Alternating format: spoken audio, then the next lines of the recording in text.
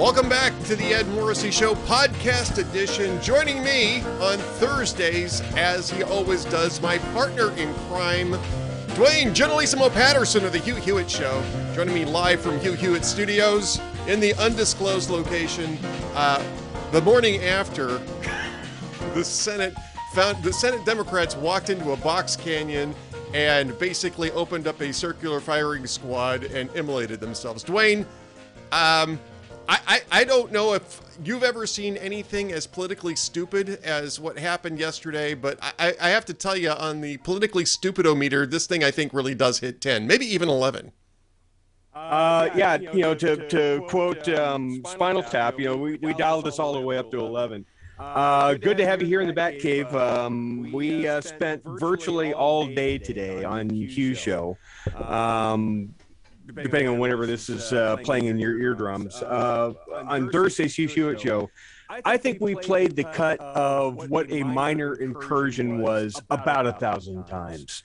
It was just a remarkable day. It was a remarkable day what happened in the Senate last night. Went to bed knowing that at least for a while the Republic is preserved. We are not going to live in a one-party ruled majoritarian state. It was remarkable the precipice to which this country was on last night, and thank God the Democrats didn't have the common sense God gave a goose and walked themselves into the box canyon. They did. Punchbowl this morning asked a great question. This is Jake Sherman. Jake Sherman, good guy. Yeah, he's on every Monday. Good friend of ours. Yes. Right. And he says, I still can't figure out quite what the idea was here. They were supposedly trying to highlight Republican obstructionism. Instead, what they ended up highlighting was an internal feud within the Democratic coalition. And about an issue that maybe 1% of the country actually cares about. That's even on their top 30. Yes. I mean, I don't get any of this. None of it makes sense at all, except as an exercise in base. This is the explanation that's been given on social media. Well, they're trying to energize the base, and I would argue, Duane, that this is the difference between tactics and strategy. Tactics would be do something to exercise the base. Strategy would be, is there something that we can deliver to the base to make them excited to be energized in the first place? And this gets back to what the voting rights activists said when Joe Biden went to Georgia. Was it, I think, 2 weeks ago or 1 week ago, a little over a week ago. It was on the 10th. It was 10 days ago. Yeah. Yeah, it was 10 days ago, and they said, we're not going to fall for this again. You guys are basically wasting our time, and this isn't going to pass. And we're not going to provide you with the photo op, if you will, because that's all this is going to turn out to be. And they were right. I mean, they were right to do that. They were exact. I mean, I don't agree with their position on this, but the idea that this was some sort of legitimate effort to pass that bill is ridiculous. And so the difference between tactics and strategy here is tactics say we can do this and make people really PO'd and get them excited.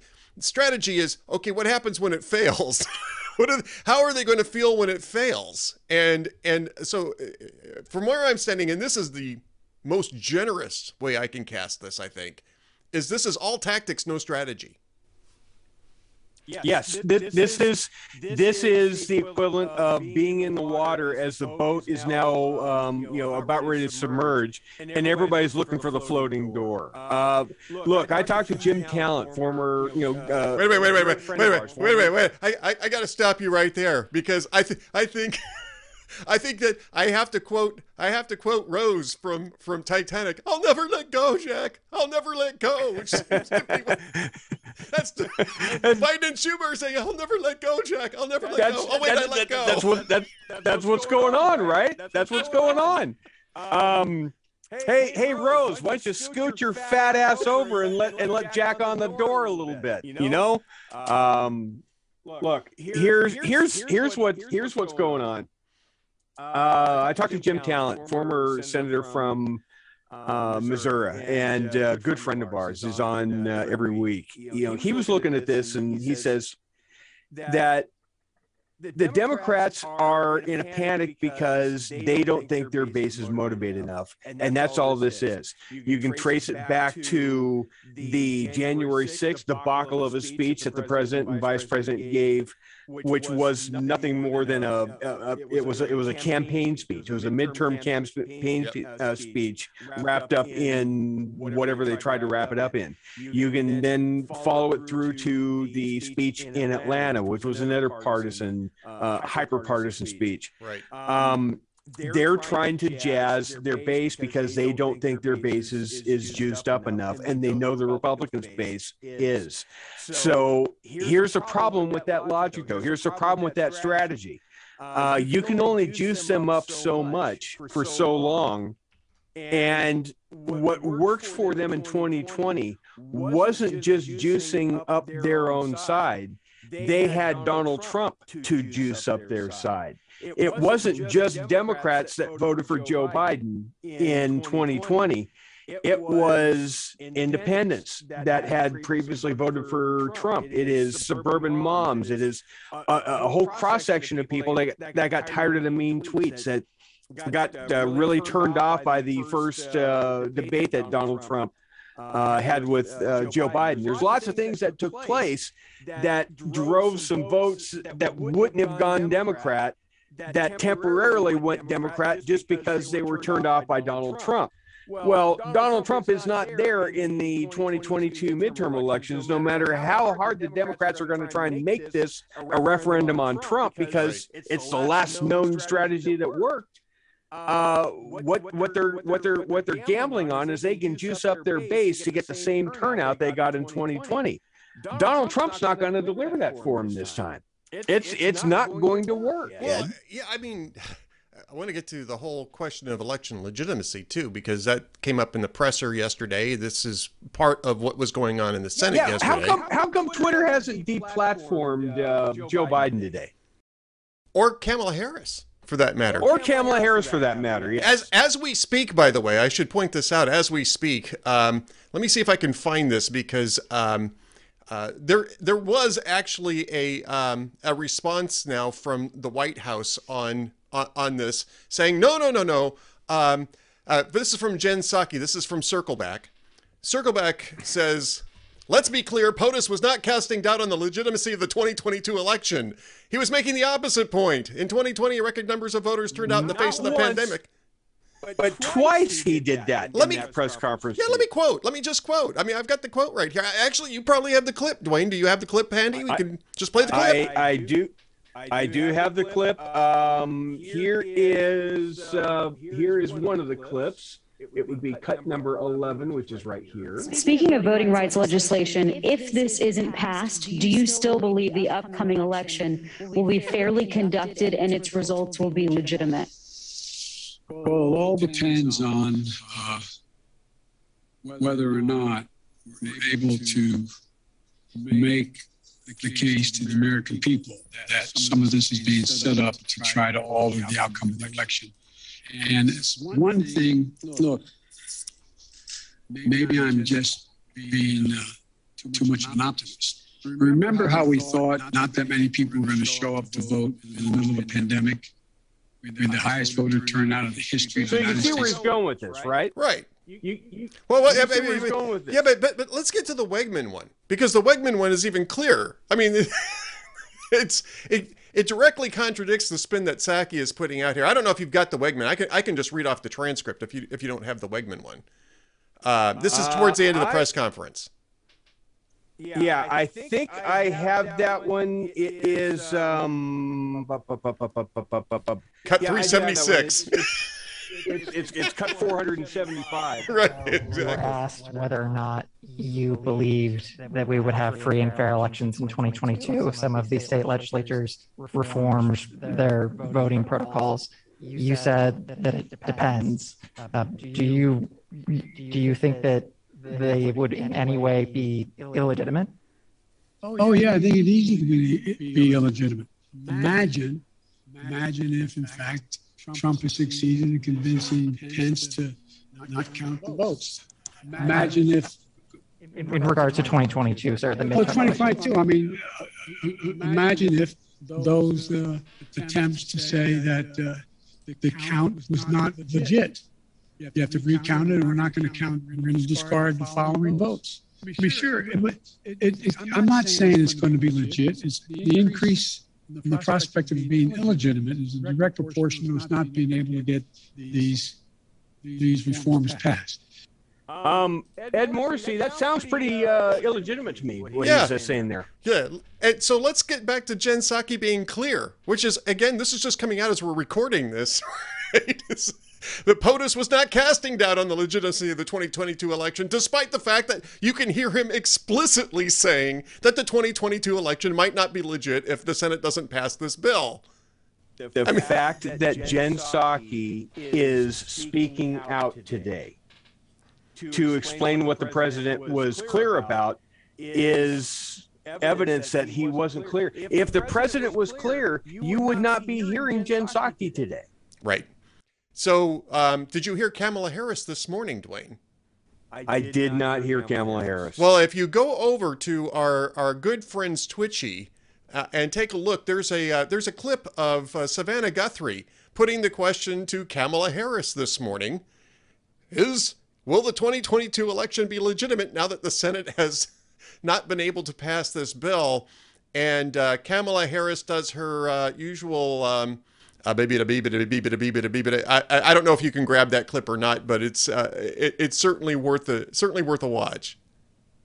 I will go look for that one, but that sounds like typical Kamala. The humming a bit. Well, I'll say this: kudos to Savannah Guthrie for pressing the issue, the question, and sticking with it, because Kamala Harris immediately changed the subject to 55 million voters are going to have their rights infringed if we don't pass this bill. And Savannah Guthrie says, wait a minute, that's not the question. The Senate's already failed to pass this bill. Are you now saying that the 2022 midterm elections will be illegitimate? After Guthrie described that claim from Biden yesterday as astonishing. And Harris says, well, let's not conflate the issues. It's the same issue. It's the same issue. It's what they've been grinding Donald Trump about for over a year. It's the same issue. Right. Yeah, it's the big lie. It's big lie territory.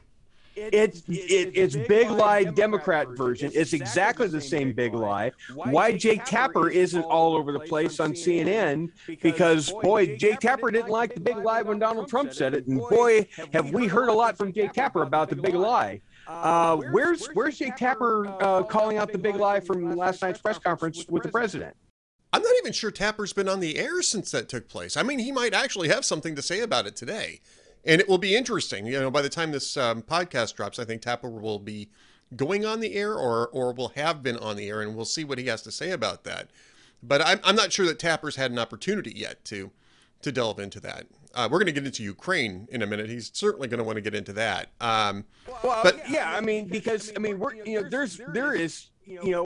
We could spend hours if we really wanted to dissecting all the things that were wrong with this press conference. It was a horrific press conference. It was at best embarrassing and humiliating to watch. It was painful to watch at times. At worst, he is working on getting people killed. Yeah, in fact, I think we should probably start talking a little bit more about Ukraine, because that was really the worst part of this press conference. There was a lot of bad parts of the press conference. I mean, it was all over the place in terms of the strategy the legislative strategy that Democrats have employed thus far. But Ukraine is the part that's going to get people killed, and probably sooner rather than later. So let's start there. On the press conference. 2 hour long press conference, and you can distill it down to, it's going to be forever called now the minor incursion press conference. Yeah, I was just about to frame it by saying that Joe Biden made a minor incursion into the East Room in order to meet with the press. I'm going to play the actual cut. You know, you don't have to watch all 2 hours. You know, God love you if you do, but you don't have to play all 2 hours. This is what was boiled down to. By the way, let's just stop for just a second and flip back. Yeah. Here's Jake Tapper just retweeted Jen Psaki with the header "More White House cleanup" on the issue about election legitimacy. Wait. What about the big lie, Jake? What about the big lie? I mean, he's pointing out that Jen Psaki's full of beans. This might be on the SRN, podcast thing, so we got to be careful. We got to be careful that he's highlighting the fact that Psaki is full of beans, is what I'm saying. It's a more White House cleanup. Yeah. Unless Jake is start talking about, unless he does a tweet, in the next few minutes about Joe Biden perpetrating the big lie. Then we have a little bit of a different application of what the big lie rules are. Right. No, I totally agree with you on that. Journalism. It really depends on what Tapper does on his show. But since we brought him up and I saw that, I just want to be fair and say that he actually is highlighting that as nonsense. All right. So getting to Ukraine, because I think we've got about 13, 14 minutes left here, and Ukraine really is probably going to take up most of that. So the hypothetical, what happens if Russia does go into Ukraine? Here is the brand new foreign policy of the United States of America that apparently we have never really had before, but here is the new doctrine of Joe Biden. So I think what you're going to see is that Russia will be held accountable if it invades, and it depends on what it does. It's one thing if it's a minor incursion and then we end up having a fight about what to do and not do, etc. A minor incursion, it depends if it's a minor incursion. I have never heard the minor incursion exception to don't invade somebody else's country.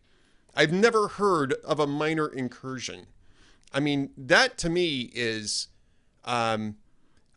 I don't think, and here's the scariest part of this. I don't think that this was even thought through. I think this was Joe Biden spitballing, foreign policy and security policy at the AMBO.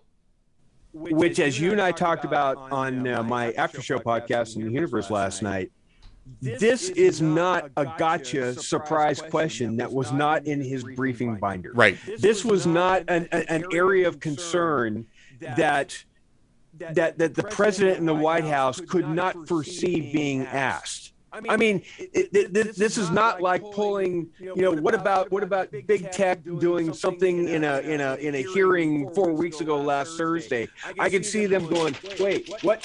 Scrambling around. What were they talking about? Russia has massed 100,000 troops on the border of Ukraine. They've conducted cyber attacks to try to soften up the targets inside of the Donbass. I mean, they're actually making maneuvers. They're about ready to go in. Everybody knows they're about ready to go in. Our Secretary of State, Anthony Blinken, was just in country yesterday morning telling them, son, you're on your own. In Diplo speak, he was basically saying, well, it's entirely as it should be. It's entirely up to the Ukrainians and the Ukrainians alone to provide for their own security. Well, that's just great for you to fly in here and tell us that, Sparky. But look, this is not a surprise that this conflict is growing and becoming a problem. Right. And Joe Biden should not be spitballing on this. Joe Biden should have a very precise answer. However he wants to nuance whatever his message or his foreign policy is, he should have that answer practiced and down pat, knowing the question was going to come. He didn't. He was winging it. Well, and so when he said, How do you think? How do you think that the countries bordering on Kaliningrad feel about the idea of minor incursions? Estonia, Latvia, Lithuania, Poland. How do you think they feel about the idea of minor incursions?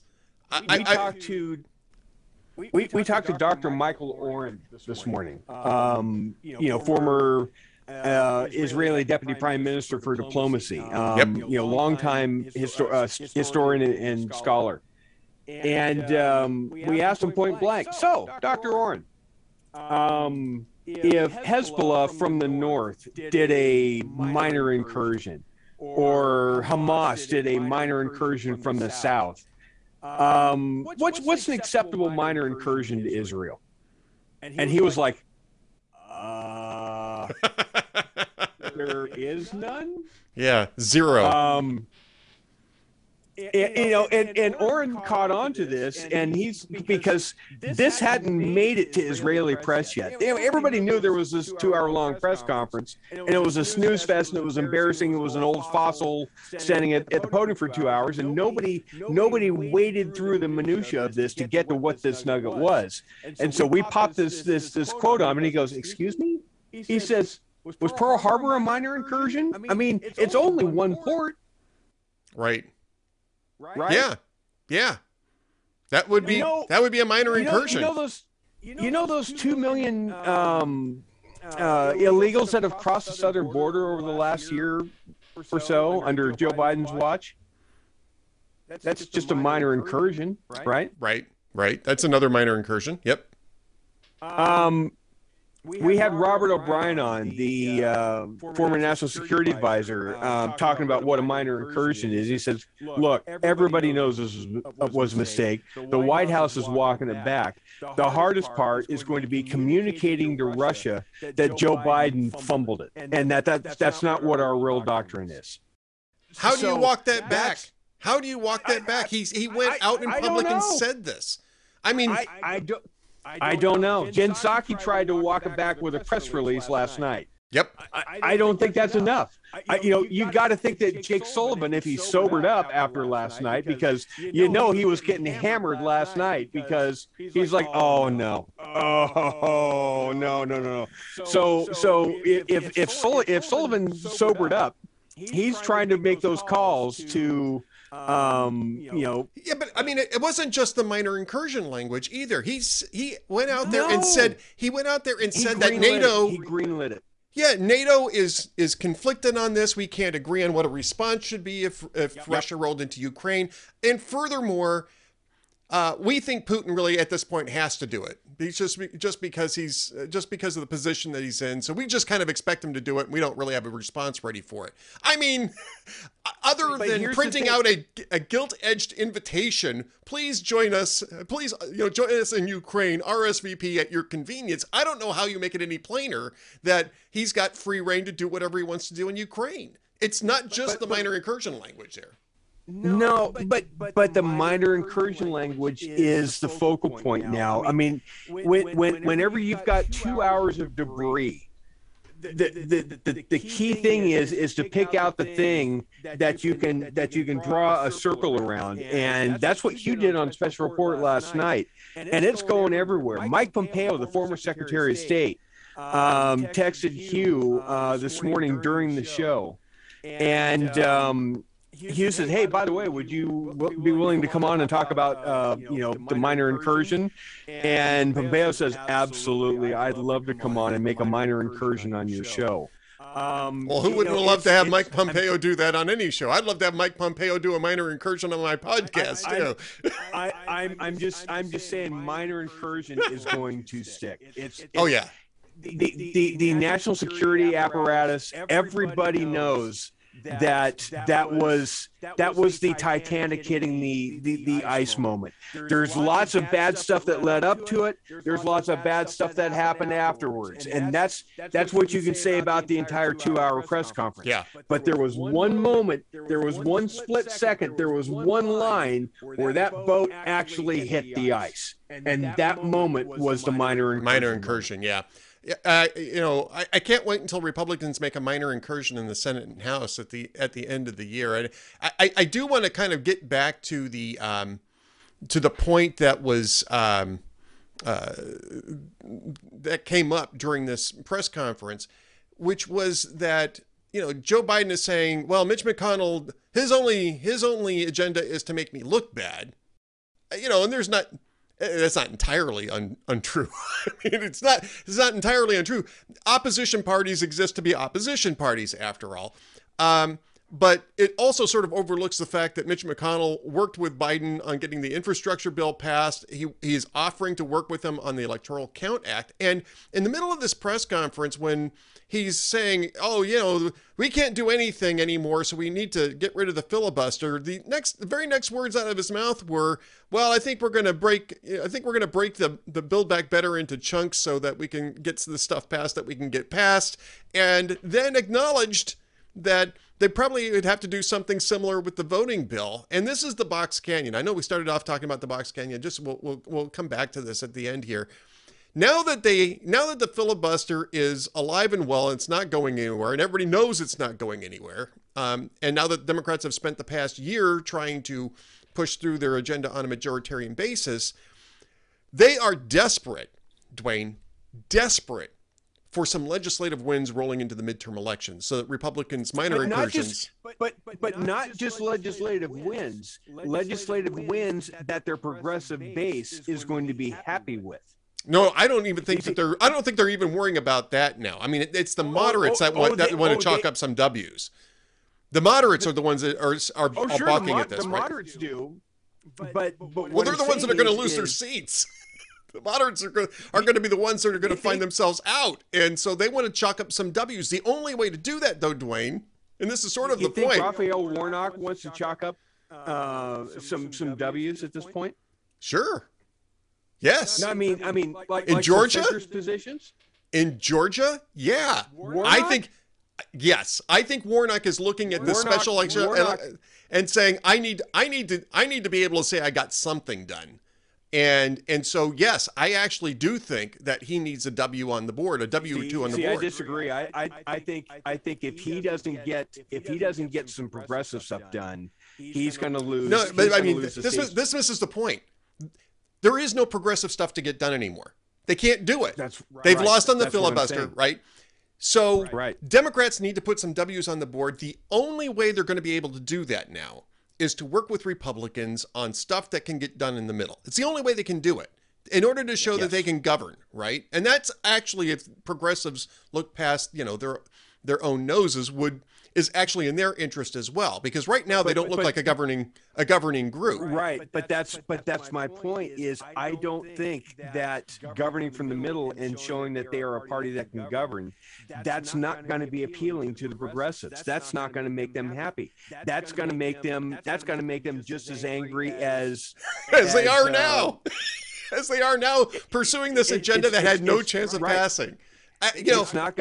It doesn't pacify them at all. And Joe Biden yesterday kind of signaled that he's going to shift a little bit. He said, people keep thinking that I'm Bernie Sanders. I'm not Bernie Sanders. I'm a moderate. I'm not a socialist. And but here's my point. If they do get some wins, I'm not saying that they're going to, but if they do get some wins, they have to work with Republicans, which will basically negate everything that they've been saying for the last several months about the filibuster. Anything that passes now, what is the GOP going to do? Anything that passes, they're going to say, so I guess you didn't need that filibuster. I guess you didn't need to change the filibuster after all. I guess you guys were just a bunch of hysteric extremists, right? Right. And Ed, the second that Mitch McConnell is in the president's chair in the Senate, it's the second the Republicans take over after the midterms, the Democrats who spent 18 hours just yesterday alone decrying on how racist and evil the filibuster is and how the American experiment has failed if we don't get rid of the filibuster. They're going to start issuing speeches preemptively about how robustly necessary the filibuster is to defend the republic. Absolutely. And that was the hypocrisy all along, but this is the Box Canyon that Chuck Schumer's marched his caucus into. Duane, we're almost out of time now. And I know that, we normally go over what's going on in the Hugh Hewitt show and your after show. And I think we should still do that because people are going to download this today and tomorrow. So I think they're going to want to know what's coming up on tonight's after show and tomorrow's Hugh Hewitt show. Well, let me give a preview of what the after show really is. It's a subscriber-based website, universe.com. It's kind of like our equivalent to your VIP chat. Right. Basically is what it is. And it's kind of the world according to me. It's I like to brand it as all the video clips and analysis that you would like Hugh to do on the next show, but he probably won't get to. It's all the stuff on the cutting room floor that's left behind that Hugh I can predict probably won't get to. That's what you get on the after show, and I guarantee you I'm going to have the Kamala Harris cut. I'm sure there's going to be some fallout and reaction to the press conference yesterday. Look, Ben Jones. This is I don't know. Do we have a minute, 2 minutes? What do we have left? We got a minute or two. We're just about at 30 minutes right now, but we got to we can be flexible. So go ahead. Okay. So one quick clip that you may not have heard yet.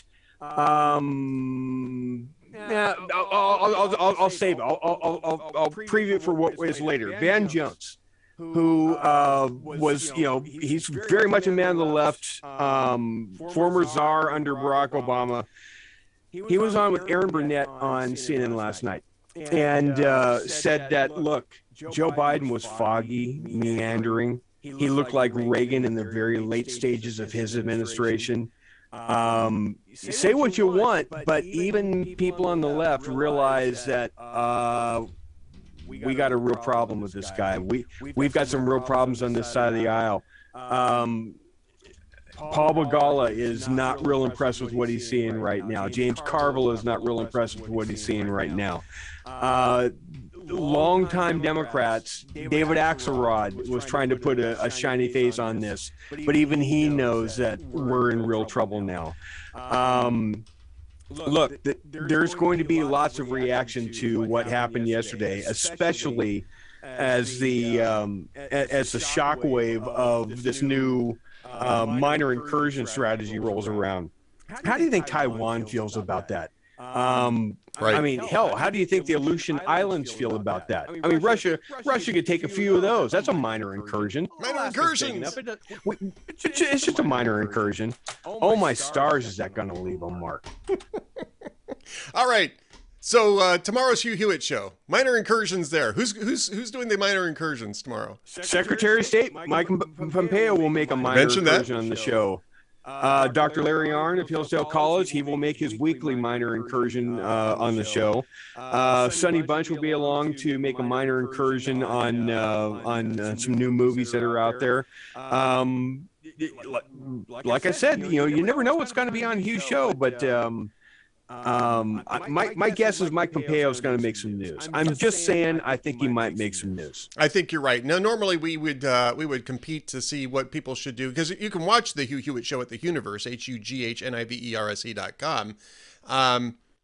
And normally you and I would compete to say, what would happen if you're trying to find it on the AM radio dial and can't. But I think we can both agree that we both know what would happen. We both know what would happen. You would have to go to a radio station GM's office, and you would have to make a minor incursion into his office, right? That's exactly right. That's exactly right. We are on the same page this week. Duane Generalissimo Patterson, thanks so much for being with us on the Ed Morrissey Show podcast. We'll talk to you again next week.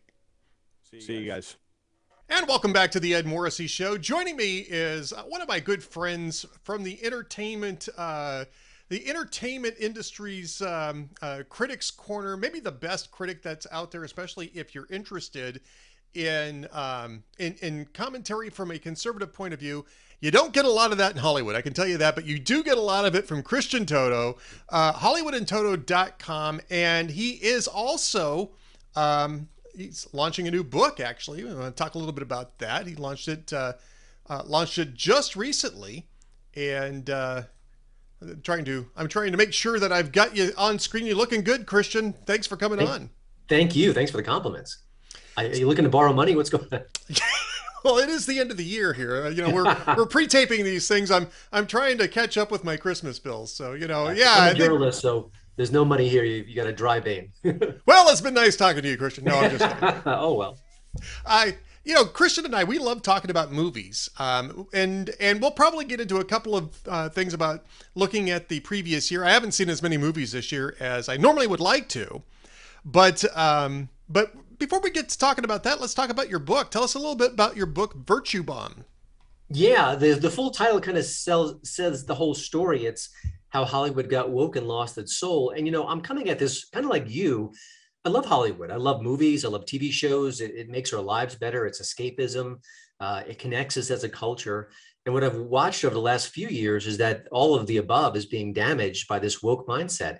And listen, you and I don't disagree with diversity. We want all the voices at the table. We want all the people who are creatively, you know, powerful and strong and have great stories to tell. We want them to be able to share those stories. And that hasn't always been the case in the past, but this is different. This is, you know, it hurts creativity. It stifles comedic spirits. It changes the stories that could go in this direction, they go in that direction. It just really kind of clamps down on storytelling. And it's dangerous, I think, for the culture. And of course, what we're seeing now is that it's spreading well into every other aspect of society. But I cover Hollywood. This is what I do for a living. And it's important to see what's going on in the industry right now. You know, there's a couple of different I guess, trends that are impacting that too. I mean, one is definitely wokeism. The other is China. And, you know, I have not talked about this. You got both things kind of going on at the same time. To some degree, they might overlap a little bit, but they really are two separate dynamics. Hollywood has been for really quite a few years tailoring its content, tailoring its creativity to appeal to the Chinese government to allow them to compete in that market. And that actually that's a strategy that actually has an expiration date, as it turns out, which we discovered this year. But I mean, so you've got, on one hand, you've got Hollywood tailoring to the woke community, I guess, or the woke, you know, demands of wokery. You have at the same time them kowtowing to Beijing. And the result is really a whole lot of comic book movies, not a lot of really original content anymore, and more or less sort of didactic propaganda to some extent. Yeah, the China thing is interesting. It's different, and yet it kind of overlaps in a way, because a lot of these sort of progressive voices in Hollywood want to make the world a better place, want to reduce bigotry and hatred, want to use their power for good. I'll, you know, take them at their word. And yet they're kind of, you know, playing footsie with China with all the human rights abuses and ignoring what's going on in that country. And then from the woke point of view, you know, we've seen even comic book movies kind of be derailed to a certain degree by this sentiment, by this sort of mindset. The Turtles that came out a few weeks ago, you know, underperformed at the box office. It was already a diverse group of heroes, but they actually ramped up that diversity above and beyond what was there. And the story just didn't have the snap, the sort of the sizzle that we've seen from previous MCU movies. So, you know, the woke issues really do hurt what's going on. It's also, you know, once you understand that mindset, you can predict what happens in a movie. I just watched The Kingsman, and I think his name is Jimon Honsu, a terrific terrific actor. Yeah, no, I may have bungled his difficult to pronounce name. I think I got close. And as soon as I saw him on the screen, he was a servant to another character who happened to be white. And I'm thinking, oh no, they can't do that. So it turns out, of course, he was a powerful figure, a hero. But when you know the woke rules of what you can and can't get away with, it makes stories more predictable. And that's just one of many reasons why it's frustrating, because it would be okay if he was a servant to a character. There can be some other elements of that story that are interesting. And certainly there are characters who are subservient to other characters, but you can't do that now. So it really hurts in so many ways. And that's just a tiny example. Yeah, Jimon Honsu, by the way, the two roles that I remember him most from would be Gladiator. He was one of the gladiators in Gladiator. He was also in Constantine. I don't know how many people remember Constantine with Keanu Reeves. It's a good movie. It's a good movie. He was the actor who played the guy who was sort of like the what would you call it? The free zone, the safe zone bar. You know, it was a good role. And it was, it's a good movie. It was an interesting movie. He's been in a lot of great stuff, though. Jimon Honsu. Yeah. If you look him up on IMDb, he's got a lot of great credits. You know, and I think that what you see though is this, and the reason why it's called, virtue bombs, is subtle. yeah, it's not subtle. I mean, it works on many levels, right? First off, it's kind of blowing up the industry, but also, I mean, audiences aren't responding to these. As we speak, you've got a couple of examples of how audiences are incentivizing this. You've got the new Spider-Man movie, which of course is a huge monster franchise anyway. It's going to get it's going to sell a lot of tickets, but it doesn't really, according to Hollywood and Toto, which of course hollywoodandtoto.com I follow very religiously. It doesn't really have those kinds of woke elements. It doesn't really focus on that, or really have them at all. On the other hand, you've got didactics like, Don't Look Up and other things like that, which aren't doing as well at the box office. What are some examples of recent bombs that you can give us on this? Well, maybe the newest one is The Kingsman, which is the third film in that series. Yeah. And that whole franchise is kind of not very PC at times. It's wild, it's woolly, it's known for its outrageous action, some of its outlandish characters and plots. And yet the new movie is a bit woke. There are certain scenes, especially in the very beginning of the movie, where kind of that sentiment plays out. In recent years, we've seen the Terminator franchise kind of go woke and basically extinguish itself. The Charlie's Angels reboot certainly fits that criteria as well. It happens a lot, and it's disappointing. And you would think that Hollywood would look at all these results and say, wow, we've got a problem here, but they don't. And two more quick examples. West Side Story, I haven't seen it yet. I need to catch up with it. Yep. But the whole marketing campaign behind it was very woke. Well, this is going to fix the cultural errors of the classic film. We're not going to have English subtitles during the Spanish speaking sequences because that's demeaning. What does that even mean? I mean, if you don't speak Spanish, and many people don't, you want to understand the movie. And then even the most recent Bond film, which underperformed here and did much better overseas, we had like 2 years of woke marketing. And even the movie itself wasn't that woke. But the impression was, well, we can't say Bond girls. And, Sean Connery's Bond was a bit of a rapist. And the new Bond 007 is actually a Black female agent. And that was true, but it really was actually integrated beautifully into the story. And so, I think a lot of people said, okay, not my Bond, not the Bond I grew up with. I'm going to stay home. And that's what we get. Yeah, I will pick one quibble with you on this. Because it wouldn't be a discussion between the two of us without having some sort of debate on some minor point, even though we vastly agree on everything else. I actually ended up watching the Elizabeth Banks version of Charlie's Angels, and I didn't have a problem with it. I didn't have a problem with it, and I'll tell you why. Okay. Yes, it certainly was, it certainly was all about girl power, but Charlie's Angels is always about girl power. I mean, when Drew Barrymore was doing it, it was sort of ridiculously cartoonish. I actually thought that, if you even go back to the original TV show, for its time, it was, sort of a cross between TNA and Women's Lib. It was a weird cross, but it had those elements all along.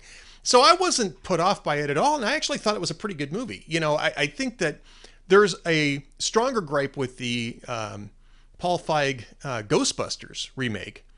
I think that just was not a very good movie. I didn't think it was as awful as its critics made it out to be. I agree. Yeah, it was watchable, but nothing great. Nothing great. I think Leslie Jones really is the worst part of that. Everything else is just sort of Mary Sue-ism, and it didn't have the charm of the original. But it was watchable. I sat through it. I fell asleep. Had the mistake of watching it on Thanksgiving night after I'd eaten a whole bunch of turkey, and I went there, and because it wasn't very compelling, I kept falling asleep in the theater, which is unusual for me. I don't normally do that. I would give Elizabeth Banks and the Charlie's Angels reboot a pass on it. I actually thought it was pretty good and sort of keeping in the spirit, but so many other things. The problem is that it's in so many other things. That type of women's power sort of thing makes sense in a Charlie's Angels movie. The rest of this stuff, it doesn't really have anything to do with the story, and they're twisting stories around, they're twisting characters around, even in franchises. to make points that, I mean, honestly, have nothing to do with storytelling. I want to give a quick example, and it's a small one, but I think it at least speaks volumes. The new movie Being the Ricardos is out now. I think it's on Yes, I saw Amazon it. Prime as well. Yeah. And I enjoyed it. I had some quibbles, but I don't want to do a review of it. Now, you've got Aaron Sorkin as the writer-director. He's one of the best screenwriters around. Even if you don't like his politics, he knows how to write a crisp line of dialogue. His banter is always excellent, and it's often the case in this movie. But there's one scene where Lucille Ball is arguing and or talking with her writer on the show. Again, this is the 1950s. Right. Let's make sure we know what the time period is. And the writer's conversation about women on TV, about their role, about women being powerful, feels like it was read and written by someone in 2021. That is inexcusable. You've got one of the best screenwriters in Hollywood basically pandering to his audience, taking us out of the perspective of the period and lecturing us about how women should be more powerful on TV. This is a movie set in the 1950s. No one was thinking that. And you could kind of layer in those messages in ways that are organic to the story and that register without having this wildly inconceivable, anachronistic conversation. It just pops you out of the movie. Again, a small note doesn't ruin the film, but I think this is what we see more and more. Even the recent, was it Jungle Cruise with Dwayne Johnson and Emily Blunt? Yep. One of the characters comes out as gay, and that's okay. But Dwayne Johnson, this rugged hero, is like, you know what? I'm cool with that. We're great. Let's move on. First of all, the whole discussion wouldn't happen. And, sadly, back in that era, being gay was frowned upon in significant ways. So everything about that was sort of conjured and make-believe and not really authentic to the story. Again, I don't mind a gay character. I don't care. That's fine. That's wonderful. I'm glad that the culture has evolved in that way. But when you have those moments, it just, again, that was a story set, I think, in the early 1900s or maybe late 80s. I forget. It was older times. That's what woke is. It's not authentic. It's not genuine. It has a lecture quality to it, and it doesn't have fun. And one of the things that's wonderful about the new Spider-Man movie, it's all about fun, fan service, excitement, adventure, having old characters coming back. It is a true love letter to people who enjoy that character in the franchise. So, talking more about virtue bombs, which of course your book, you should actually hold that up next time you're on the screen, just so people know what to look for. It's actually behind me. Can you see it? Oh, it is. It's right there. Christian Toto, virtue bombs. Accidentally just popped up there, by the way. So, what's the solution here? Because this is not a new problem. I mean, before woke, it was just simply, political didactic. I mean, there was this whole series of films in the early days of the Iraq War where, Meryl Streep was involved in them. Robert Redford was involved. Maybe even in the same movie. I'm trying to, I know Meryl Streep, Lions for Lambs, but there was Redacted, which was, I think, a Brian De Palma absolute bomb. I mean, even on the merits of technical merits of filmmaking, apparently it was terrible. Which is fine, because I think Brian De Palma's overrated as a director. That's just my opinion. It has nothing to do with Redacted, but no argument here. Yeah, there you go. So, I mean, those films bombed. I mean, there's millions of dollars put into these things. You would think that at some point the investment losses would wake people up to that. And I will offer this as sort of a support for that. There has been a tremendous growth in faith-based programming, faith-based movie making, because the money's there for it. And we've talked about this before. It went from sort of like, garage productions by local churches, which were, courageous in their way, because it's not easy to do that type of thing if you're not a professional at it, to, top drawer films like Risen, with excellent casts, at top drawer production values. I mean, that you see Hollywood responding to that. Why are they not responding to the fact that that woke goes broke at the box office?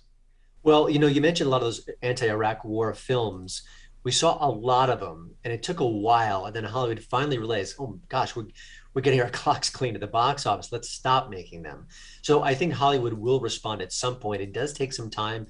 In a way, it's an oddly conservative industry. They're very rigid. They don't want to change.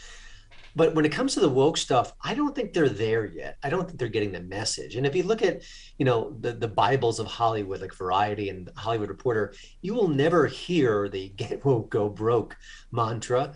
Just the opposite. They make defenses for movies that are very woke and progressive.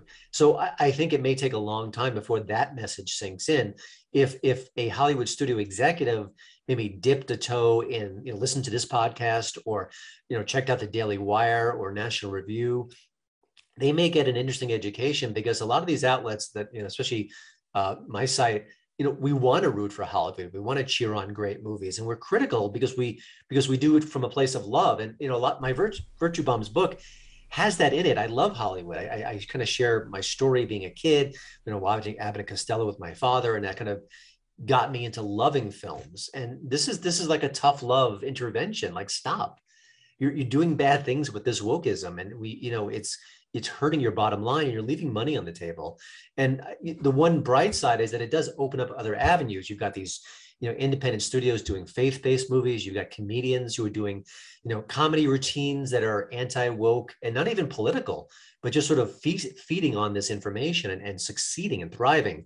You got the Daily Wire that's getting into the movie business. All of a sudden, they're making, first-rate movies. That wasn't possible a couple of years ago. So one of the hopes I have is that all these different cultural forces and sort of consumer forces will force Hollywood to say, maybe we need a plan B. Maybe we should do something a little bit different. I think that'll happen, but it may not happen in 2022. That's for sure. All right. So the book is Virtue Bombs by Christian Toto. You can find out more at hollywoodandtoto.com. It comes out in early January. Probably by the time we put this into a podcast, it will either just be coming out or will come out shortly thereafter. Let's talk a little bit about the year in review. We got to, as long as you have a few minutes, I've got a few minutes. Sure. And the nice thing about doing podcasts is that you can pre-record these things, and you don't have to worry about whether or not somebody's on deck, as right. It were. So I didn't get a chance to see a lot of movies this year. In fact, I did a review for one, and we were kind of exchanging comments about it on Twitter. It was called Bestsellers. And so I went back and took a look to say, well, how many reviews did I do this year? I think I only did like 4 or 5 reviews. Not a banner year for, yeah, I know. It's not a banner year for me. I like doing reviews, and I like watching movies. But, I mean, how was it? Was there anything really calling you to go into the theaters? A bad thing to say in 21, but were you compelled to go watch any of these films this year, Christian? I felt this was another disappointing year. I think it was 2 years ago with Joker and Jojo Rabbit, 2 movies that I absolutely loved and couldn't wait to watch again and again. And I have to say, I've watched a lot of the Oscar bait movies this season. The Power of the Dog comes to mind, Belfast, Licorice Pizza, which I found way, way overrated. I don't see it. I mean, some of these films are good. They're solid. They're well crafted. They've got great acting. Belfast, the cinematography is gorgeous. It's in black and white, and it's stunning. I recommend it on that alone. But for the last 2 years, I've really struggled to come up with a top 10 movie list. There's just not that many great movies. There's a bunch of good ones, a lot of clunky ones. I don't know exactly why that is. Is it me getting to be a crusty old critic who doesn't like anything? I don't know. There have been some films that I really loved. I loved Spider-Man. That's more of a popcorn movie. I really appreciated Riders of Justice, which was a vigilante comedy with Mads Mikkelsen. That one really kind of took me by surprise. I thought it was wonderful. So I still feel I can be moved by a movie, and I appreciate that. But I don't know. I'm just underwhelmed by the product out there. I find writing my top 10 worst movies of the year list far easier and more fun, of course. Oh, of course. Yeah, there's always a lot of fun, too. The stuff that, I do find myself when I have to review something that I didn't like, trying to restrain myself a little bit, because some of that, I mean, let's face it, some of that is just, it's so much fun to write nasty stuff about films that it's easy to overindulge yourself on that and maybe come across as, I don't know, somewhat churlish.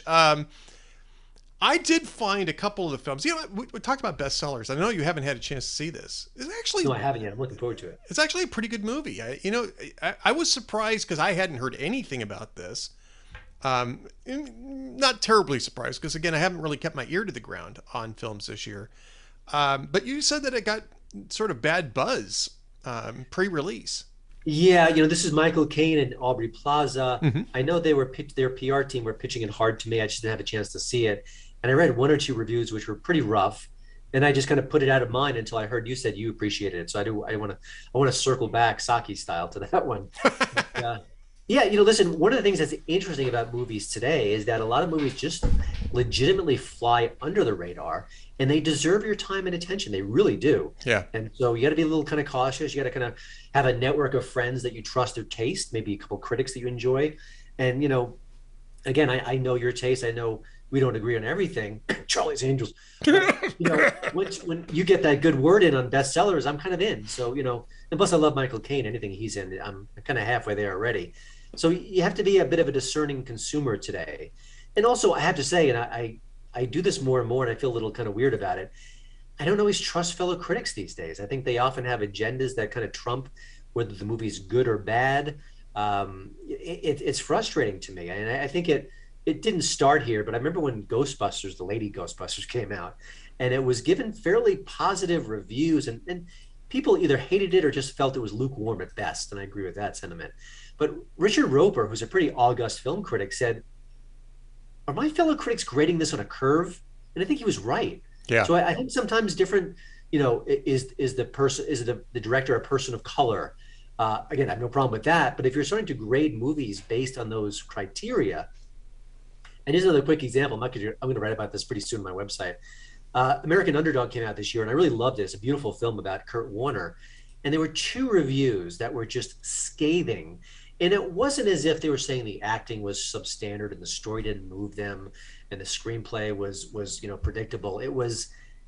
It's a faith-kissed movie, and they were so angry at that element of it, which I thought was really delicately handled. Not like God, God's Not Dead, that kind of a franchise. Right. Their reviews were so churlish and mean. They called one of the actors in the film, Adam Baldwin, an A-hat because he was right of center. No, Hollywood was filled with movies with left of center stars.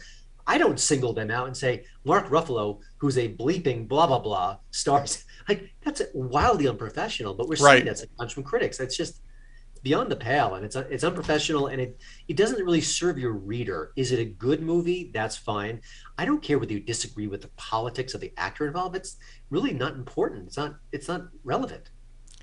Yeah, I didn't know that Adam was in it until you just mentioned it to me. I guess I should have known that. I'm, kind of friends with Adam. I didn't realize that he was in the, now I got to make sure I see this thing pretty quick. And, well, I mean, I kind of wanted to see it anyway, because I remember when Kurt Warner, when all this was transpiring, and people were saying at the time, man, you couldn't write a movie like this. I mean, the guy was bagging groceries one week and playing in the NFL the next. I mean, not quite that, but pretty close to it.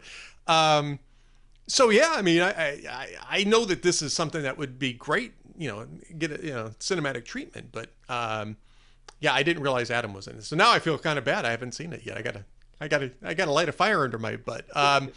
But look, I mean, I agree with you on this, and I think that this is part of the incentive structure that Hollywood is responding to. I mean, it's not just the people who produce the films. It's not just Steven Spielberg, although he's certainly part of this.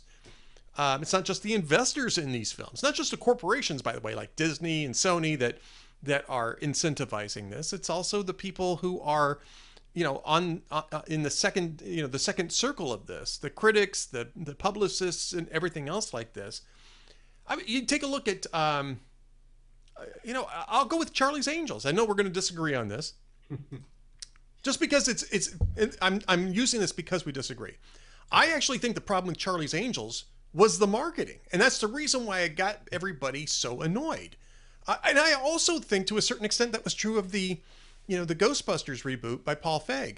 I agree with that. Yeah, I mean, had they just come out and said, hey, this is just another fun look at this great cast. We've got Melissa McCarthy, Kristen Wiig, Kate McKinnon, and Leslie Jones, which like I said, is a whole other story. But um, I mean, people would have said, "Hey, this looks like fun. You know, why not? Let's take a look at this." Instead, the marketing is really what polarized the marketplace. It polarized the critics as well. And I would say that that's probably true of Charlie's Angels, which was, really heavy on the, girl power, et cetera, et cetera, et cetera, rather than just focus on the fact that you had a pretty good cast of characters up there. You had Patrick Stewart. And I mean, I'm going to, spoiler alert, mute for the next 30 seconds if you don't want to find out about this. Turns out to be a pretty good villain. I mean, I was a little surprised by that, actually. I didn't quite expect him to become the villain in this thing.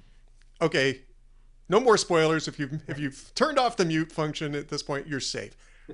But they don't market it that way. And so, I mean, I think that there's, virtue bombs, your book, I don't know if you get into all that secondary and tertiary incentive system for wokery in entertainment, but I mean, it exists. It's there. It is interesting. I don't know if I directly addressed the woke marketing. I think there are elements of it. I have a whole chapter on Ghostbusters, so I'm sure I hit it to a certain degree. But you're right. And what the actors think that being woke and expressing and sort of framing their movies and projects around that sentiment, they think that's a home run, and no one's telling them differently. And what they realize that it's not. And with the Ghostbusters film was so fascinating because you kept saying marketing, marketing.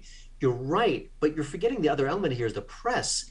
There was an article in the Washington Post essentially saying you're a misogynist if you didn't like the Ghostbusters trailer. Now listen, you and I kind of agree that the movie was okay, wasn't great. Right. That trailer was awful, and that trailer was the moment in the marketing cycle where they could say, here's a funny trailer. You're gonna laugh. You're took us off, and we're gonna change all the bad buzz into good. And instead, they sent a lousy trailer out. It was almost laugh free, and people hated it. And then they said, "Oh, well, you're a misogynist." Well, wait a minute. How do you know I'm misogynist? Well, that's a horrible thing to say. And the trailer is not funny. And if that trailer was just a riot, it would have been a complete transformation. I think the movie would have been a hit. Yep. All right, so I want to touch on one other thing. This gets back to bestsellers, and not the movie itself. I want to talk about being a critic. So I'm watching bestsellers, and I watched it with friends. We did one of those, one of those Amazon, what do you call it, watch parties, which works okay. Everybody's got to rent it when you do that, but that's okay. And we did. We all rented it, and I enjoyed it. At the same time, this was not Casablanca. This was not Singing in the Rain. This was not that's entertainment.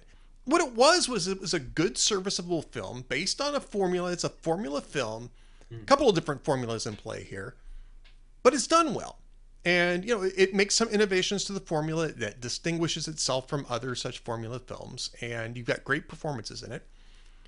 And so you got a good serviceable film. I'm not putting this thing up for an Oscar, I think it's worth a rental. I don't know that I'd go run out and buy the DVD, but it's certainly good. It's worth watching.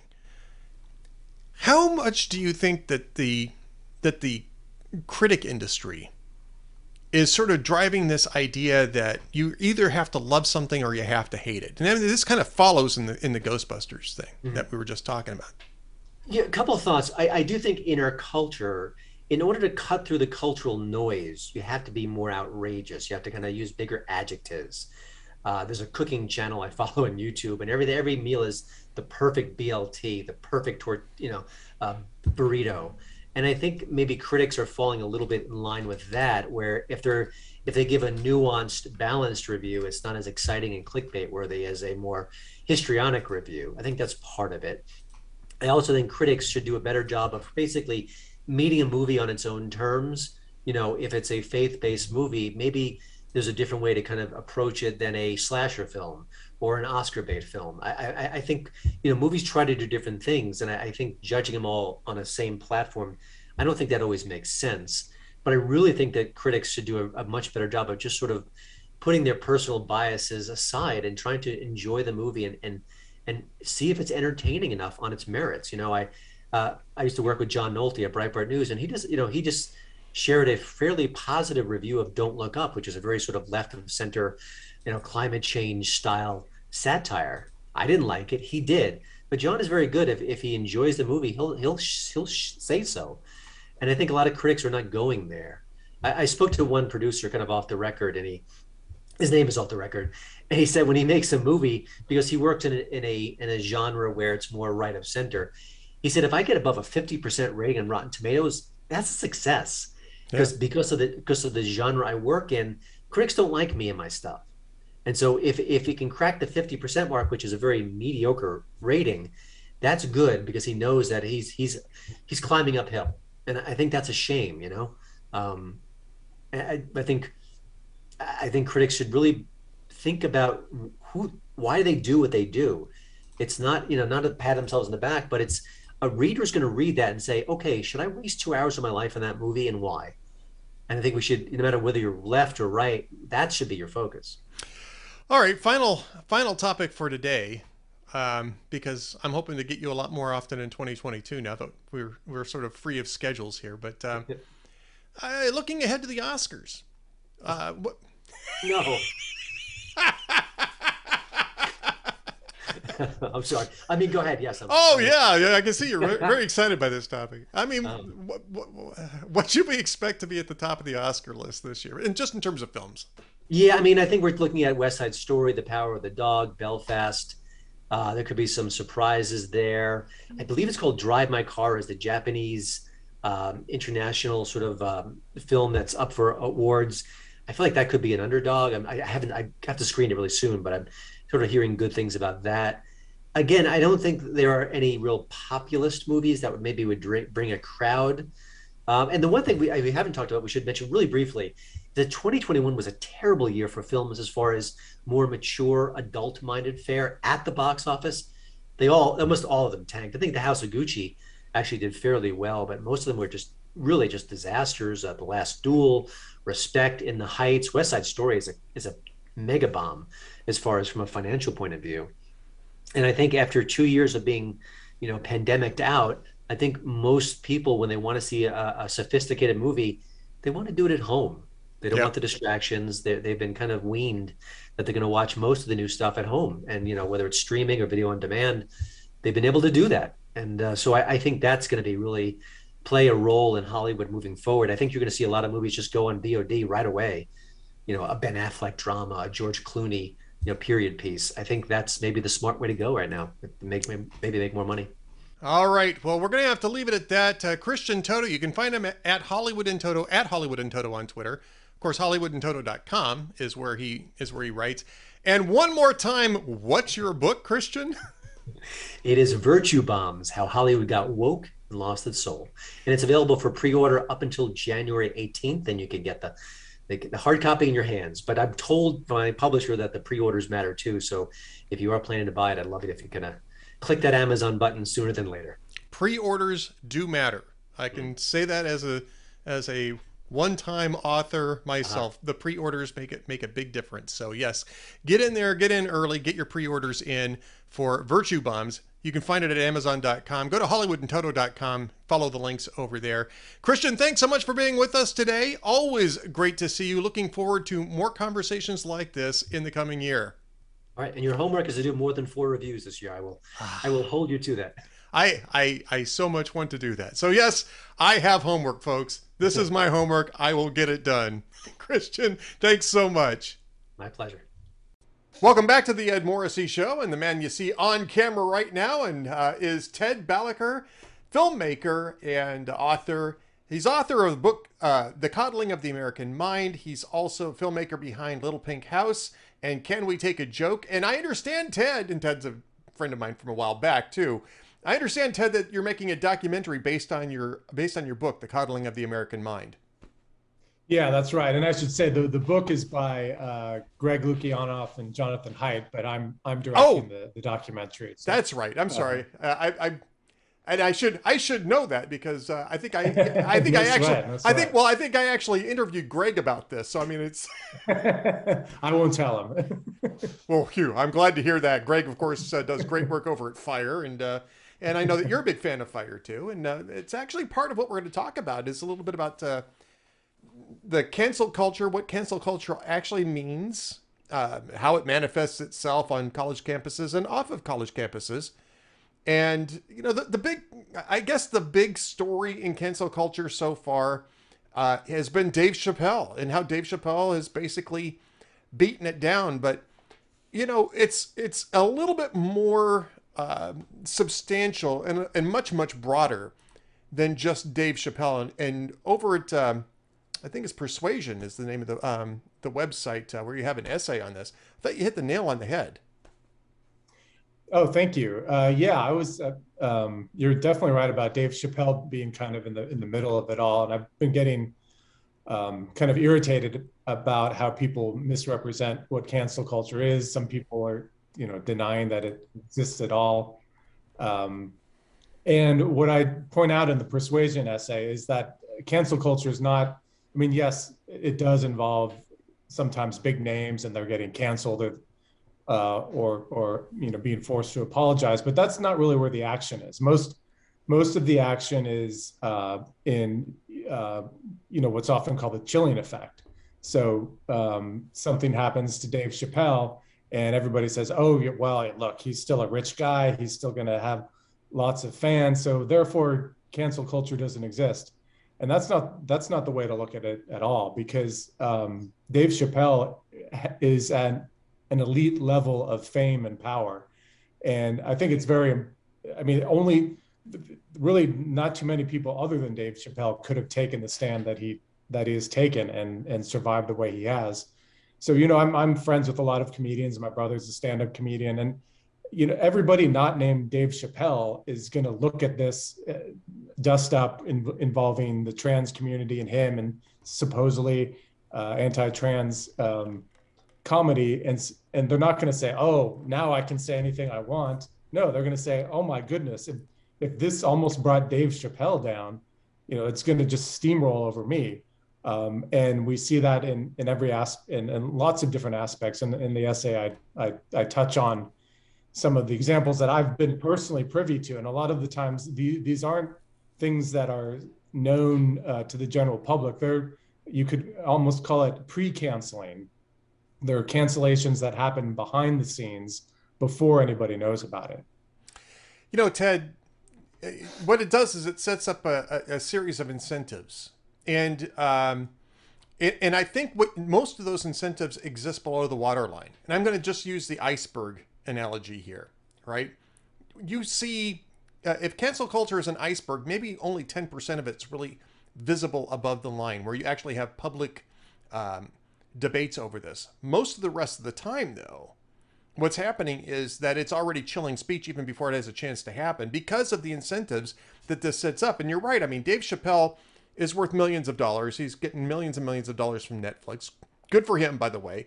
I don't necessarily agree with Dave Chappelle's perspective on things, but he's honest, and he seems to have a lot of integrity, and there's a lot to root for in integrity, even if you're disagreeing with people.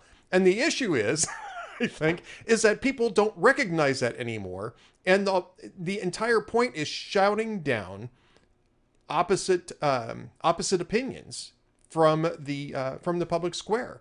And I want to tie this into coddling of the American mind, because I think that what this really is it's sort of a triumph of victimology over basic freedom of speech, basic freedom of discourse, where victimhood is a trump card that shuts down everything else. And that is definitely a form of coddling.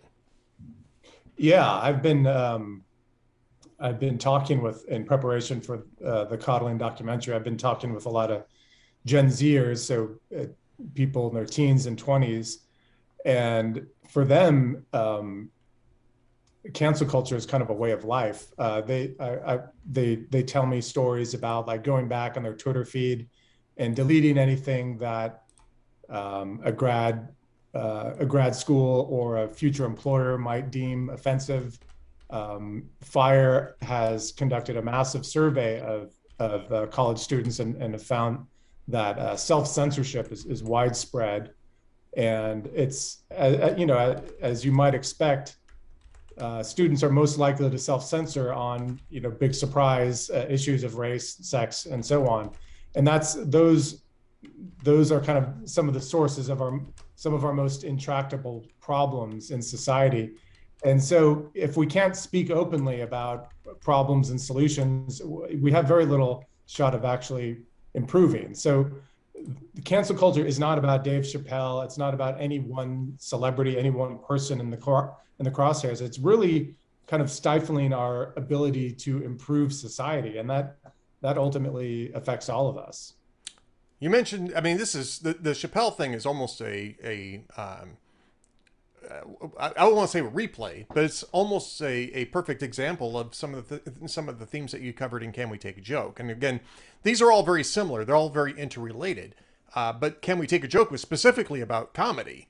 And it was specifically about the ability to engage in satirical observations of societal issues with the point of, social criticism, political criticism, just basic free speech. Free speech that doesn't offend is not, excuse me, if you only apply free speech to speech that doesn't offend, you're not really, it doesn't really mean much, right? Right. Yeah, exactly. By definition, you only have to protect the speech that's unpopular. So if you're saying something that's popular, there's no need for it to be defended. It's funny, you mentioned Can We Take a Joke? And back then, that was released in 2016. Samuel Golden Films ended up being the distributor, but my team and I had a difficult time at the time convincing distributors that this thing called, we didn't even call it cancel culture back then, it was outrage culture. But it was quite a chore to explain to them that, no, this isn't just something that happens on a couple crazy college campuses. This is something that's affecting the broader community. And then flash forward to where we are today, not only have all the distributors and other kind of cultural gatekeepers realize that cancel culture is something that is far more than something that's on college campus, but they're actually using cancel culture rules to curate their content. I mentioned in the essay, for instance, that my team and I had a meeting with one of the top distributors about the Coddling of the American Mind documentary. They really liked our angle of focusing on the mental health crisis among Generation Z. But one executive piped up and said, I don't know, it would take just one journalist to say, why did this company greenlight this project right after George Floyd? And I was like, what? Like, coddling has nothing to do with George Floyd. And moreover, how can one hypothetical Twitter user enjoy so much power? So that's a good encapsulation of, just in a period of about 5 or 6 years, how far we've come, or maybe how far we've fallen. So that cancel culture, mostly, you gave the iceberg analogy, and I think it's a good one. Most of it is below the waterline. Most of us are not seeing the sorts of things that I dealt with these distributors and other. It's obviously not just them. It's almost every kind of cultural gatekeeper. They know the rules of the game for cancel culture, and so they're programming accordingly. I guess I am a little mystified as to why anybody takes Twitter that seriously, or any other social media platform. I mean, right? I mean, honestly, this is it's the public square. If you had one guy standing in a street corner muttering to himself about Ted Balaker or Ed Morrissey or Dave Chappelle, nobody paying attention to that person. Do you think that social media is really driving a lot of this? Do you think that it is amplifying voices to a unhealthy degree? Now, I'm not saying, even apart from any sort of public policy that goes along with this, I'm not talking about public policy. I don't think anybody's platform should be shut down or regulated. In fact, far from it. But I mean, just as a societal issue, and somebody who's watching the dynamics of cancel culture unfold, would it even be possible without Facebook, especially without Twitter, I would say? Well, in some sense, we've always had outrage mobs, people who wanted to burn heretics. But but what social media has done is really poured gasoline on the fire. So it's really supercharged outrage culture. It's supercharged cancel culture. So you can have outrage just, in a matter of minutes, just spread literally around the world. Back during one of the stories that we cover in Can We Take a Joke is this young lady who was on Twitter and had something like 190 Twitter followers. And she tweeted something, let's see if I can remember it. Going to South Africa, hope I don't get AIDS, just kidding, I'm white. Oh yeah, that was Justine, right? Justine Sacco. Yeah. So she tweets that, nobody pays attention to her tweet. She goes on this very long flight. And then by the time she arrives in South Africa, she's the #1 trending topic on Twitter. She's been fired from her job. She's been slimed in the media. She has like news crews following her to the gym, asking her why she's such a horrible person. And nobody actually stopped. And that's kind of the sort of the perils of those of us who aren't Dave Chappelle, like trying to be funny. She wasn't, the Twitter mob thought she was being racist, but she was actually making, in her mind, a fairly woke comment about like how privileged she was, being a white person. And on top of that, she used to live in South Africa, and her parents actually moved her away from that country because they didn't want her to be around that kind of racist society. So she was being punished not only severely, but for something that was the opposite of her intended remarks. Yeah. I got to tell you, there was a period of time where I just simply would go sort of silent for a few hours before getting on airplanes, just so I didn't have to worry about that. Get off the airplane. Not a bad idea. Not a bad idea. I'm checking my phone to see. Make sure I haven't done any. Make sure I haven't like killed my entire career here. I mean, but and I'm actually not joking about that. I'm making light of it, but I'm not joking about that. That was actually true for a while. I just had this sort of like this, 5-hour silent, silent period before I would get on an airplane or be somehow unavailable. But I mean, and I have a nice platform. I mean, I'm more fortunate than 99% of other Americans. If I am being attacked, I have a platform on which I can defend myself. I'm not Dave Chappelle by any stretch of the imagination, but I have the ability to fight back a little bit. And fortunately, I haven't had to do that. But, 99% of other Americans don't. And I think that's what you're getting at in your piece at Persuasion is that, this has a tremendously chilling effect on people who just don't have any leverage over this type of social media onslaught. And so people just simply shut up. They just don't talk. They don't speak out. They don't speak their minds. And that's true in smaller settings. It's true in larger settings. I know people who are parts of social groups who won't ever mention their politics because they know they'll get shunned and they don't want to be shunned. They'd kind of like to be around people. It's just this sort of impulse that it's just this impulse that we will not, I guess, sort of social homogeneity or political, epistemological closure, I think was the catchphrase several years ago. It's like we're imposing it on ourselves. Yeah, and what I don't quite understand is that there really isn't a lot of there. And what I mean is that I've been following the public opinion polls about cancel culture, and in the last 2 years or so, it's pretty overwhelming that you and I are not in the minority. Most Americans not only think cancel culture exists, but they're sick of it.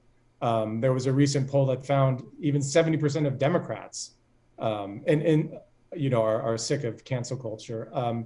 And it really belies a lot of the stereotypes that we have about different generations too, because in a separate poll, the generation that was most likely to not like cancel culture was Gen Z. And we think of them as kind of maybe being the social justice activists are pushing all of this. But if you look behind the curtain, it's pretty clear why they would hate it so much. It's because it's really controlling so much of their lives.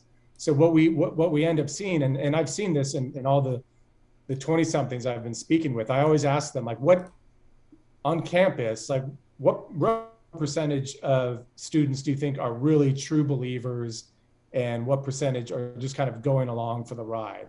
And invariably they say something like, maybe 10-20% are true believers, and the vast majority aren't really on board, but they're afraid to speak out. And so one of our hopes with the film is that we're profiling 20-somethings who have some of them have gone deep into the woke mindset and then come out the other end, and they've realized that they're a lot happier now, they're a lot more effective, like they can achieve the goals that they want to achieve, and they're standing up so that other people will have the courage to stand up too. And I think the more that people realize that this is kind of an emperor has no clothes situation, where we're all looking around, we're like, the guy's got no clothes, right? And you're not crazy, like he really doesn't have any clothes. And everybody else realizes that this is a very pernicious phenomenon, and you're not alone, I'm not alone. Like we've got data now to support. The poll after poll is saying that most Americans are simply fed up with cancel culture. So the fact that it persists in the media and that executives and so forth are still beholden to it, it's a little bit bizarre to me. It's a little bit hard to figure out. Well, when do we know that? Do we know when the film version, the documentary, The Coddling of the American Mind, will be coming out? Is this something we can look forward to fairly soon, or am I putting you on a spot? Is this supposed to be something that I could say it's coming soon-ish? I don't like to make predictions at this point because so much of the distribution process is up to the, whatever the distributors think is the right time. But I'm hoping that we can have it out by fall of next year. Excellent. All right. That's great. By the way, I don't want to let you go without asking at least a little bit about Little Pink House. Fantastic movie. I wrote about it at the time it came out. You and I think, did a couple of interviews about the movie. Yeah. Had a great cast.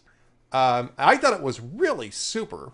Of course, it's an indie release. Those are always tricky. And I think it got quite a lot of attention at the time. What has been the what have been the ripples been from that for you, for the people who were involved? I mean, I'm sure you still hear about Little Pink House because it was, the Kelo decision and all that. Very obviously a fantastic topic for a scripted drama, and I'm curious as to how much that is resonating for you and for the participants. Yeah, well, for me personally, and for my wife who directed the movie, it's led to more opportunities. Suzette, the central figure, Suzette Kelo, we've actually become very good friends with her. She's a wonderful woman, and it was really great on a personal level to see someone who doesn't look for the camera, who's not looking to be a celebrity, kind of get her due, because she really stood up when not a lot of people wanted to stand up. So she really likes the fact that her story has been told. It's led, I'm proud to say it's helped facilitate some good policy change in a number of states, in a number of cities. We had a congressional screening, which was the first time that's happened since a bipartisan congressional screening, which is the first time that's happened since Steven Spielberg's Lincoln. So we had, what we do with our films is we release them, but we also have impact campaigns in conjunction with the general release. And so we're looking to educate, to change public opinion and so forth. And we've been really, really pleased with the impact, both like I said, in terms of policy and education. We had we were able to revise the film and provide it to different facilities that have like a video educational services for high school kids. So hundreds of thousands, probably millions now of high school kids have learned from it too. So our goal is not just to have the film and then that's over and on to the next one. We really want to, as much as we can, harness the power of Suzette's story to teach the next generation about the importance of property rights, the dangers of cronyism and of government overreach. And Suzette's story is such a compelling story. You just have to kind of tell it the way it happened and just get out of the way, and people really react to it. Well, I also think too, I mean, your wife Courtney did a great job in telling this story. Catherine Keener, of course, as Suzette Kilo, Jean Triplehorn as Charlotte Wells in the film. I mean, those are superb actors. Those two women are superb actors, and a very different role for both of them. And I thought that I thought it really worked on screen. I was such a big fan of this. I'm still such a big fan of this film. And I'm glad to hear that it's still got an audience. It's still attracting audiences. And I think that the unfortunate teaching experience of Kilo is a cautionary tale that each generation is going to have to learn and deal with, government overreach in that manner. And it's a great way to do it. You can do lectures all day long, and lots of people do lectures all day long on this stuff. Right. If you want to see what an abuse of eminent domain is like, watch Little Pink House, because it's a true story. It really happened. And it was a disaster. It turned out to be a disaster for the community too, because in the end, the land never went to any use. Exactly. Yeah. It's so infuriating. And I'll underline the true story aspect. Being a filmmaker who is not in step with most of Hollywood, I bristle when I usually see like the based on a true story at the beginning of a movie, because it's just, what's coming. Unless you really know the story, it's going to be bent toward a particular direction most of the time. And Courtney and I really wanted this story to be told as it happened. And that, of course, you have to take some artistic liberties. Sometimes you're not privy to every conversation that happened, but so much of it is as it really happened, even down to the Supreme Court scene. Like, those are the actual words of the actual attorneys. So it really is very, very close to the actual story, compressed into about 100 minutes. Right. Yeah. Again, I mean, it's drama. So you have to compress things. You have to you have to combine characters and all that kind of stuff. It's the story though that has to be true. And I agree with you. Usually when I see based on a true story, what's even worse is inspired by a true story. Oh yeah. Inspired by a true story. Sometimes you get a reimagining. It's like, oh, okay. Yeah, that means nothing that's going to unfold here actually happened, but except in somebody's imagination. But no, Little Pink House, definitely, if you haven't seen it yet, I couldn't recommend it strongly enough. Ted Balaker, thank you so much for joining us today, and looking forward to the film, The Coddling of the American Mind, as soon as it comes out, whenever that happens to be. Thanks, Ed. It's always a pleasure to speak with you.